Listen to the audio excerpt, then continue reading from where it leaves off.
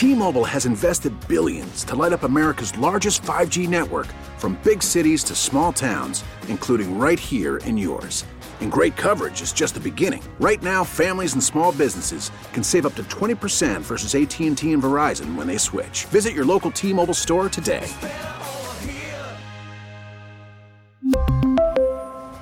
Plan savings with 3 lines of T-Mobile Essentials versus comparable available plans. Plan features and taxes and fees may vary. Welcome to The Connection, a weekly radio program where we share our experiences and expertise with stories of caring, courage, and change right here in Connecticut. Listen to learn about needed resources to improve your well-being and transform your life. Now, here are the hosts of The Connection, Lisa DeMattis-Lepore and Ann Baldwin. Hello, everyone, and welcome to another edition of The Connection right here on WTIC News Talk 1080. I'm one of the hosts of this program. My name is Ann Baldwin, President and CEO of Baldwin Media, and I've got a special co-host today. This is Beth Connor, Chief Strategy Officer at The Connection. Well, Beth, it's great to have you in studio today. We should mention that Lisa is on her way to be with her mother. Yes. She's having some surgical procedures done, so we want to send our prayers and our thoughts and our blessings for a good outcome. So it's nice to have you fill in here in her seat today. It's a pleasure to be. You and I go way back. We do. It's like old friends week here on this program, and I'm so excited whenever we get a real life story here in the studio, a story of what happened and now what is today. That's really what energizes our audience, and we hear a lot from our listeners that they want more of that. So today we got a lot of that because Willie's in the house. And you're going to hear a lot of it. A lot of it. So, Willie, we want to thank you for coming in and be willing to share your story with folks out there listening because, you know, we're all just one step away from what could be a potential disaster, Sure, right? that's the truth. And from what I've read about your story, it was a bit of a disaster, but I don't want to put words in your mouth. So why don't you tell our listeners where you were at? What happened to you, Willie? It all began, I would say, again, because I had, ever since I was 14 years old, I've been on and off drugs. Since my mother died, I was 14 when my mom died, and I had just turned 15 when my dad died, which he died 11 months apart. Then I go to live with my grandmother, and a year and a half after I was living with her, she died. So now it's just me and my sister trying to manage. Well, me trying to manage because I'm the oldest. So I got involved with some people out of New York, you know, just well-documented gangsters, Nicky Barnes and Pee Wee Kirk and those kind of people. And I just was knee-deep in the drug business. And I didn't graduate from junior high school, but what had happened, because I had basketball skills, athletic skills, they got me into high school without ever having graduated junior high school. So I played with a guy named Calvin Murphy, who is a basketball Hall of Famer. He used to play in Newark High School. He played with the Houston Rockets. Wow. I moved to Houston. I lived down there 33 years before I went to prison down there, matter of fact, in 1980. And I did 18 years, 6 months, 5 days, and 11 hours. Wait, let's hear that again. What was the exact time? 18 years. 18 years. 6 months. 6 months. 5 days. 5 days. And 11 hours. And 11 hours. But who's counting? Yeah, who counts? So let's talk a little bit about that. So you talked about the fact that you a lot of death in your family. I can't even imagine. And then you being, the one to look after your sister, because I know that oldest thing. Yeah. So what happened? I mean, when you say you got into drugs, what is it that landed you in prison? I had robberies. I was bank robberies and savings and loans, and I had a murder case. It was just one thing after another. And I've been in prisons here in Connecticut also in the early years when I was younger. All related to drugs. Every bit of it. Yeah. Now you talk a little, you said murder. So you've murdered somebody? Yeah. Mm-hmm. In a robbery? No. In a street altercation. Wow. About drugs. All over drugs. Mm-hmm. Drugs make you do some crazy things. Things that you wish you didn't do later on in the years. I bet. Yeah. I bet. Mm-hmm. So talk a little bit about, that was your your reason, right? That you say because of the deaths in your family that you went down the road of drugs. What kind of drugs and what was your life like back then? And I'm asking, sitting here going, what happened to your sister? But we'll get to that. She was I always kept my sisters shaded. You know, there are people that grew up with, you know, knew that my sister wasn't the one to mess with. Guys didn't get close to her because of me, because I had that attitude. My sister, you know, that was all I had at the time, you know. And she just was always protected through my name, you know, my reputation. So one thing just led to another, and I just kept making foolish mistakes. But every time, once I got my sister in a comfortable place, her own place, you know, stuff like that, then, you know, I took bigger risks. Every time I felt that she was safe, I kept taking bigger risks until, you know, it's almost like an addiction, you know. But my drug of choice was heroin. Heroin? Mm-hmm. So get us to where you were incarcerated. Mm-hmm. You went to jail for probably a couple of charges? Yeah. And what happened when you were in jail? For those 18 years... 11 months, 5 days. 11 hours. 11 hours. Yeah. What happens when you go to prison, if you're from the streets, you don't live any different in prison than you do when you're in the streets. You know, you go in there, people know your reputation. You know, even some of the officers, you know, there's a difference between an inmate and a convict. You know, so the officers had a lot more respect for the inmates. I mean, the convicts than they did the inmates. You know, because we respected them because they respected us. You know, we didn't do anything behind anybody's back. What's the difference between an inmate and a convict? Yeah. I can't use cuss words, but no, you can't. An inmate is a butt kisser. Oh, okay. Convicts they ain't gonna do that. Oh, okay. And so they're not gonna always do what you tell them to do if they don't think it's the right thing for them to do. All right. Yeah. All right, so there was no butt kissing. You were a convict. You were a convict. Absolutely. Oh, okay, we got that. And so, did prison rehabilitate you? No, no. Well, first of all, you have to be of the mindset to be rehabilitated. Absolutely. You know what I'm saying? I wasn't in the mindset to be rehabilitated. The last sentence I did, I thought I was. You know, and you can get the drugs out of your system. Right. But you have to work on what you have to get out of your mind. Absolutely. Right. So I did all that time, and I got out 2 or 3 years. I was good until I had to move back up this way. Now I had certain triggers that I didn't have in Texas that I had up here. So my wife had to go to a hospital in Maryland called Johns Hopkins because she had a swallowing disorder.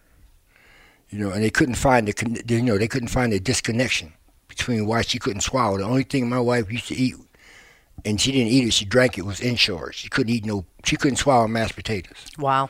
So it was always amazing to me how somebody can cook food that you like eating but can't eat it herself. You know. So let me ask you this. So what was it like where did you detox from heroin the first time in prison? In Texas? Yeah. What was that like? No, that wasn't the first time, because I went to programs in New York back in the 60s. I've been to programs here in Connecticut when they used to have Fairfield Hills up in Newtown, you know, different other programs. But it wasn't until this program that I went to in 2016 is the one that I got the most education about my addiction. And we'll talk about that. So the long and short of it is, Willie, that you've spent 56 years of your life fighting addiction. Absolutely, yeah. And what was it? What was it that, you know, because I'm in recovery myself, right? So to your point when you said, you know, you can stop the drink or the drug, but if you don't change your mindset, that's it. You're going to go right back where you were, right? So what was it, do you think, about, and how were you introduced to the Connection and their programs 2 years ago that made the difference? I had kind of lost it after my wife passed. So I got back into drugs. In 2005, I got arrested, and I'm still on parole. I get off parole from the sentence. I had 105 years. Wow. But you were sentenced to 105 years? Yeah, I got sentenced to 3 35-year sentences. But over the period of time that I was in prison, after 9.5 years fighting my case, you have to get your case exalted. You have to file through lower courts, and they're going to, deny it. Then you go to another level court. When you got to the Fifth Circuit Court of Appeals out of Louisiana, it took them about 3 years before they would even hear my case because they had a caseload. But when they finally heard it, because I had filed for ineffective assistance of counsel, which is saying that the attorney didn't work, effectively in my behalf. They kicked my case back. And was that on the murder conviction? One of them was, yeah. Yep. Murder's murder, though, isn't it? No, it depends the reason for the murder. Whether it was self-defense or... More or less. It wasn't... I could have been charged with premeditated murder because he had a gun to my head. And I had my youngest daughter with me at the time. And I was so upset, I was telling Miss Helen that when he took that gun off my head after about 5 or 10 minutes and I drove off, I knew when I went home to take my daughter that I was going to come back and kill him. Because I was crying. I was literally crying. I was so upset because I ain't never had that happen. All the years I spent in New York, with them way out there guys.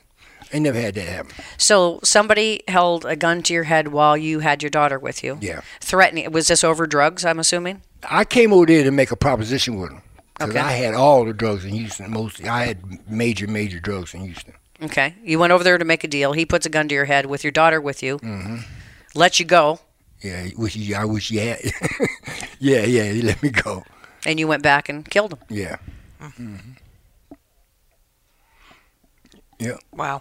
3 35-year sentences. So what are you doing sitting here today? God blessing. They say prayers go up, blessings come down. But in 2016, and I knew I had went back to sniffing drugs. I put myself in the drug program. Well, first I was homeless because I wouldn't go live with any one of my kids. I told them because I had gotten fed up that I didn't want their help. I got myself in this mess. I'm gonna get myself out of it. It's only one way. That's the only way I can see my way out of it. So I got into a drug program. First, when I was at the shelter, a lady named PJ who worked for the United Way introduced me to Miss Helen, who runs the connection where I live at. And if I can just interrupt to give Helen some props. This is Helen McClendon, who is our Director of Housing and Homelessness. She works across the state so very hard to help people like Willie get into better situations. She's such a mentor and a friend to all that she works with. So what made a difference that time, Willie, though? So you meet Helen. She runs this program for the Connection. What was the Connect and what was different this time? The people that don't understand our flight, people with addictions or people who haven't had them, whether they're giving money or trying to take programs away from, that programs are helping people. They don't know they just don't know our flight. So when I got connected with Mrs. Helen, things just began to change gradually. And to be honest with you, when she came to me after I met her, I said, "Oh, here go, excuse my expression, here go another little white lady. She act like she could do something for me." And I really had my doubts. Was this through the Department of Corrections? No, this is when I was out. Okay, you were already out. Yeah, and I was in a halfway house. Okay. And she just kept coming. She just kept coming. I said, "Damn, I'm serious. I'm in my 60s at the time. I'm 71 now, so I was 68. And she just kept coming till I had created a belief by now that this woman's going to really help me, man.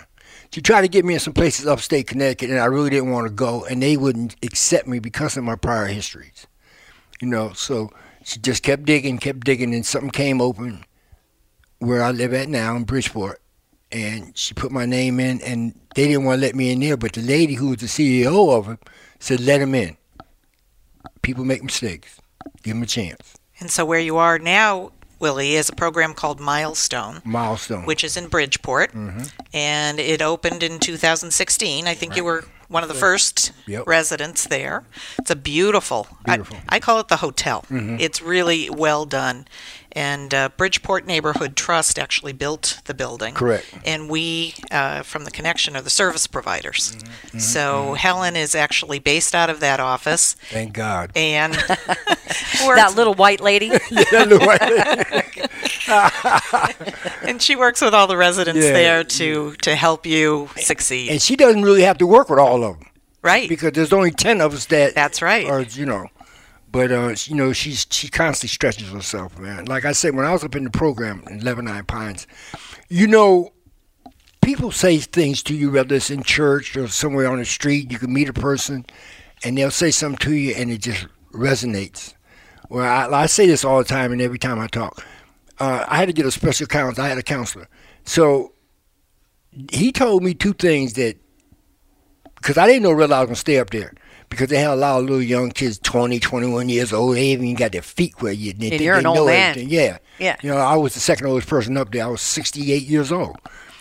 So anyway, he said two things. He said other things, but the two things that stuck with me the most is he said, you can't solve a problem with the same mind that created it. Meaning you have to get out that mindset. And the second thing was the only thing worse than being blind is having sight but no vision. Wow. I love that. I was in after that. And she used to come up there all the time, Miss Helen. I mean, not all the time. She's been up there 2 or 3 times to visit me and see how I was doing. Mm-hmm. How are you doing? I'm doing excellent. April will be 3 years. Congratulations. I am literally done. I'm done. I can't do no more than what I did in the past. I'm done. Tell us about life now, Willie. It is so much different. Uh-huh. It's different being out in the world, free world, off drugs, than being in prison and being off drugs. Because out here, you can get them anytime you want. You walk there. I can walk out of my house and walk 2 blocks. There's drugs being sold.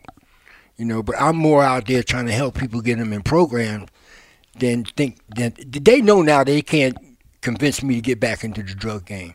They know it. I mean, it's just it's over with. It's not an option for you at this point. It's not even an option, Because you've changed your mindset. Yeah.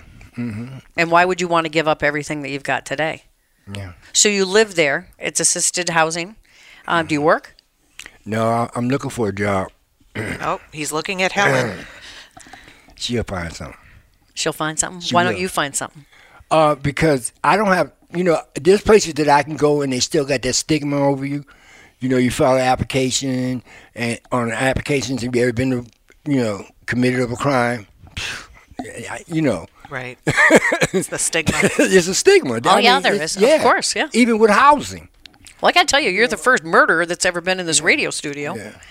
That's probably a little callous to say that, but I'm just like, sitting across from you, yeah, there's that stereotype. But I mean, when I met you, I would have never thought, right? I'm harmless.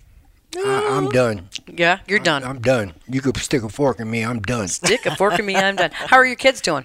Oh, they're doing wonderful. I've been fortunate in that aspect because none of my kids ever been in trouble. My 2 daughters got master's degree. One of them got 2.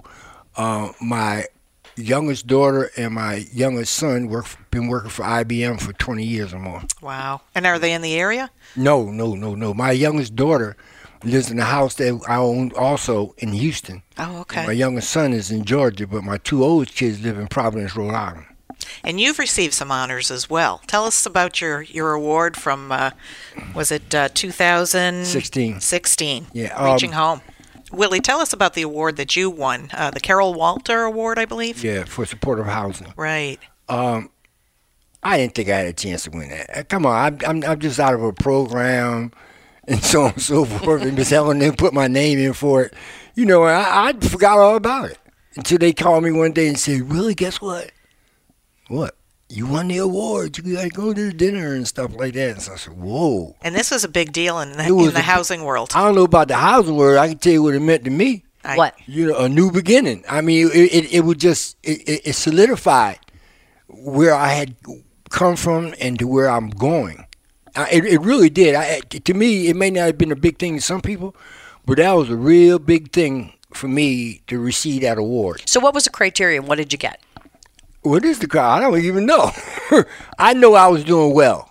I knew that. You're a perfect example of somebody who's really dug themselves out of a hole. Yes. And you know, the other thing that I like about this story too, Willie, is that you were no spring chicken when you finally figured this stuff out. Exactly. You were how old when you finally got into supportive housing through the connection? And 68. Clean and sober. Right. So when people say, you know, what the hell, I'm already this age, or, you know, I don't have that much to go. It's never too late. It's never too late. That's why these type of programs is offering up a chance to stop where you're at if you ain't heading in the wrong direction and redirect you. You know, it's never too late. And that's what, you know, I believe that a lot of people that say or question whether these programs work or not. If not, if you didn't find this program, my guess is you'd probably be incarcerated again and we'd be paying for that. Or the OD somewhere laying up in a hallway in the street dead. You know. But instead, yeah, you'll have to tell us about your apartment. I know you keep a very immaculate apartment. Yeah. You got OCD. You have OCD? Yeah. Yeah, good. And he's proud to show it off. But he also advocates. Like these papers now, I've been wanting to straighten them up like this so bad. Don't look at my hair then today, man. I'm telling you. I'm sorry. But you're an advocate as well, right? Yeah. And you're an advocate for sobriety, for recovery, and certainly for our programs. You're a great spokesperson for what the Connection does, and we thank you for that. Like I said, I was given another chance, which I didn't have to be given. But like I said, you get a particular person behind you, like Miss Helen, and other people, Linda, who works with the program. You know, those kind of people don't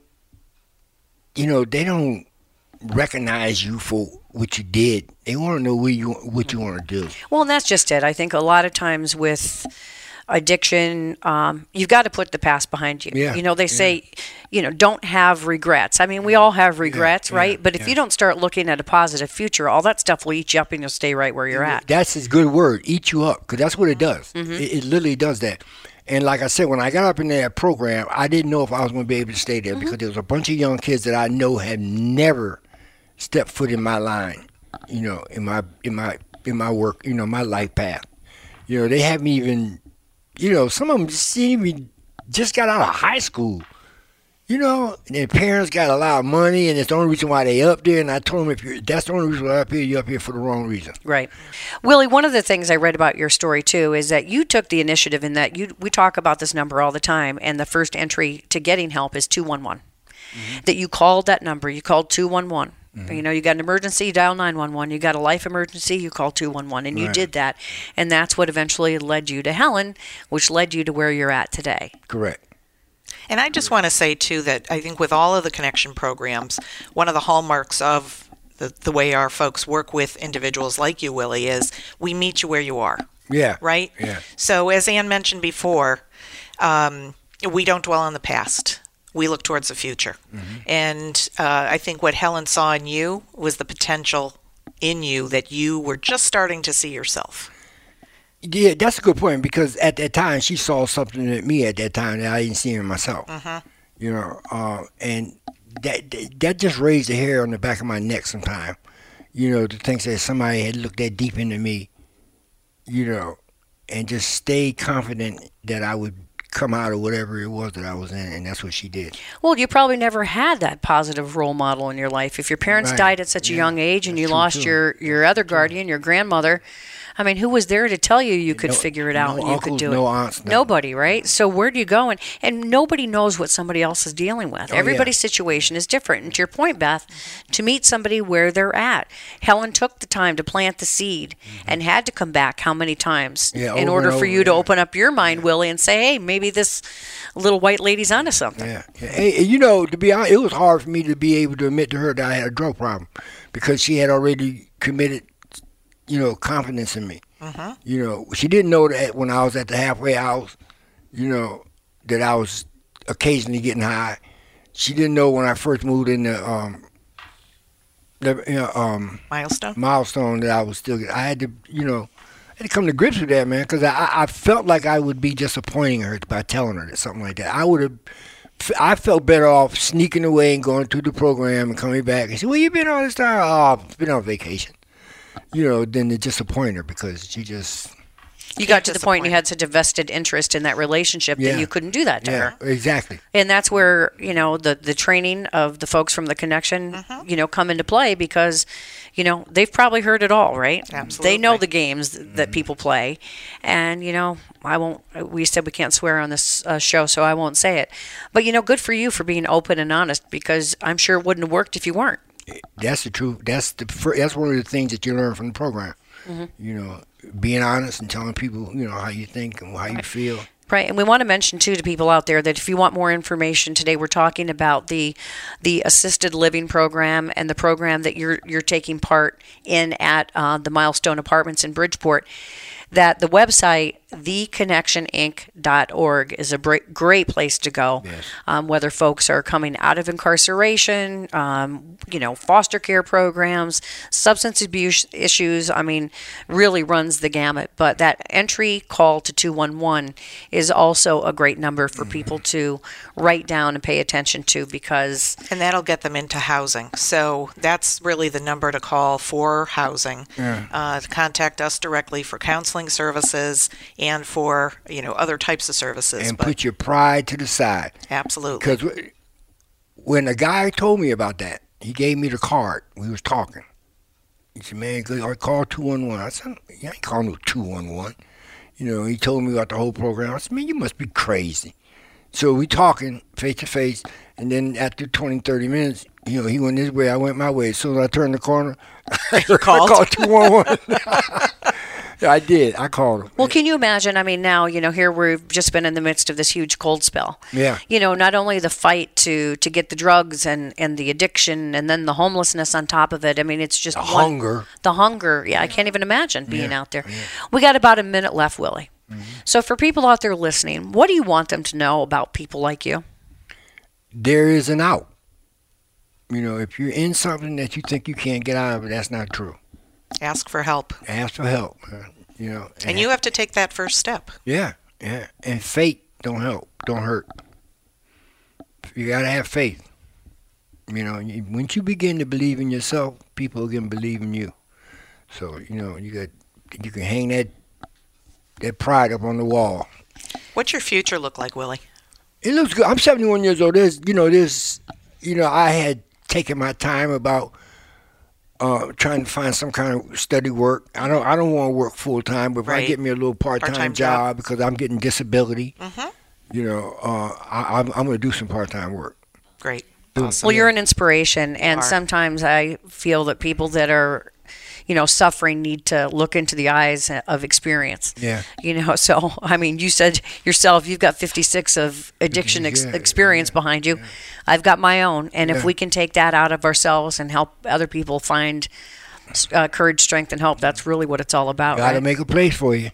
Absolutely. Yeah. Absolutely. And let me tell you, you're a spring chicken compared to the guy sitting in the studio behind you. Hey, he already called me a young blood. Yeah, he's 85, I know, he told me. Yeah, we were talking about, it's my dad that's in the studio. We were talking about today how he's beat the national average. Yeah. That's a good thing. That's a real good thing. Yeah, well, like I like to say to people in our situation, Willie, continued success. Yeah, and I will keep in contact. Absolutely. Thank you, Willie. Thank you. Thank you so much. And thanks to all of you for listening to this edition of The Connection right here on WTIC News Talk 1080.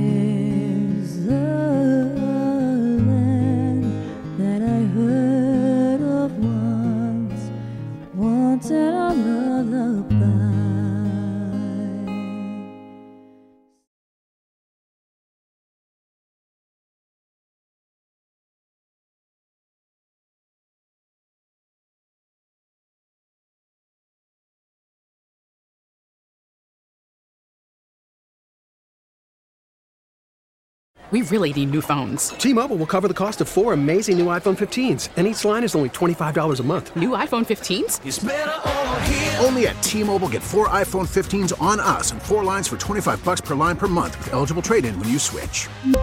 Minimum of of 4 lines for $25 per line per month with autopay discount using debit or bank account. $5 more per line without autopay, plus taxes and fees. Phone fee at 24 monthly bill credits for well-qualified customers. Contact us before canceling account to continue bill credits or credit stop and balance on required finance agreement due. $35 per line connection charge applies. See T-Mobile.com.